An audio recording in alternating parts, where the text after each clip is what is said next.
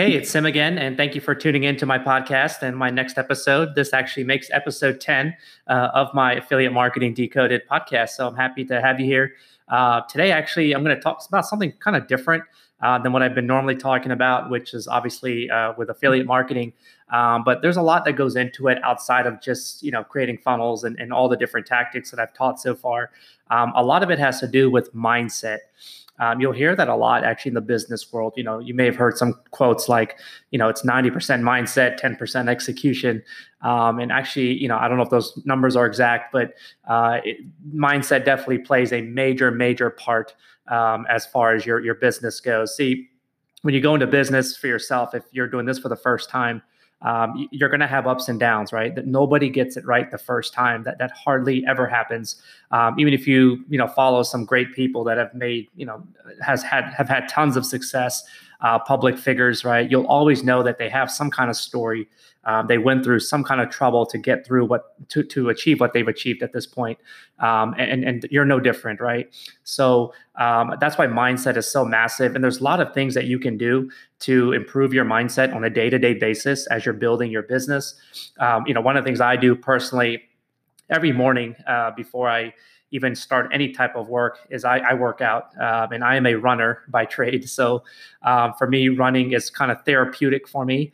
And when I run, it just basically helps kind of clean out my mind with some of the negativity that comes in on a day-to-day basis. By default, our minds think negative. So we have to kind of balance it out with some positive, and there's a couple things you can do that. One, of course, exercising, and for me, it's running. I do weights here and there, but I am more of an avid runner. But the other piece of it is, as far as content, what you're reading and digesting into your brain. I highly, highly recommend that you read books. Reading books is going to skyrocket your results, which is going to be massive for you. So definitely make sure that you are continuously, upgrading yourself, your brain, your mind, so that you can always keep up when you have certain setbacks in your business. Because it's not a matter of when it's not a matter of if, it's when, and that you're obviously going to have some down times, but you can get through it if you prepare your mind well enough. And these are the things that have helped me, to be successful. Now, you can also obviously have a friend that you can work with that can help you if you feel down, if you're not getting certain results. Obviously, I'm there for you if you are in my course. I'm there to coach you along the way. So that always helps to have a mentor and a coach that can guide you along the way because they've been there before. They know where all the mines are, right? So when you walk through a minefield, the best way to walk through it is behind someone else because let somebody else fall through those traps so that you can learn from them and not have to learn on your own. That's the beauty of having a mentor and a coach by your side or in front of you. To me, I wanted to create something different today, outside of just business talk, because mindset here is just so massively important that sometimes it gets left out, and it's just do this task, and you'll be good. But really, it's really takes a lot more than just that, and it's the mindset you come in with making sure you have an open mind and all those kind of things. So to me, I think that was vital to at least my success, and definitely it will be to your success. And then when you start attracting more and more success, you'll have realized that any other problem you've ever had in your life is going to be very little compared to what you have, and you'll be able to handle things a lot better. You may not be that way right now, but it's certainly once you do reach that level, you will be very confident and able to basically accomplish anything you want and set your mind to. So I know that's a cliche statement, but it's very true. So I just wanted to share that little tidbit with you as you go along your journey, that to always ensure that you keep a positive mindset.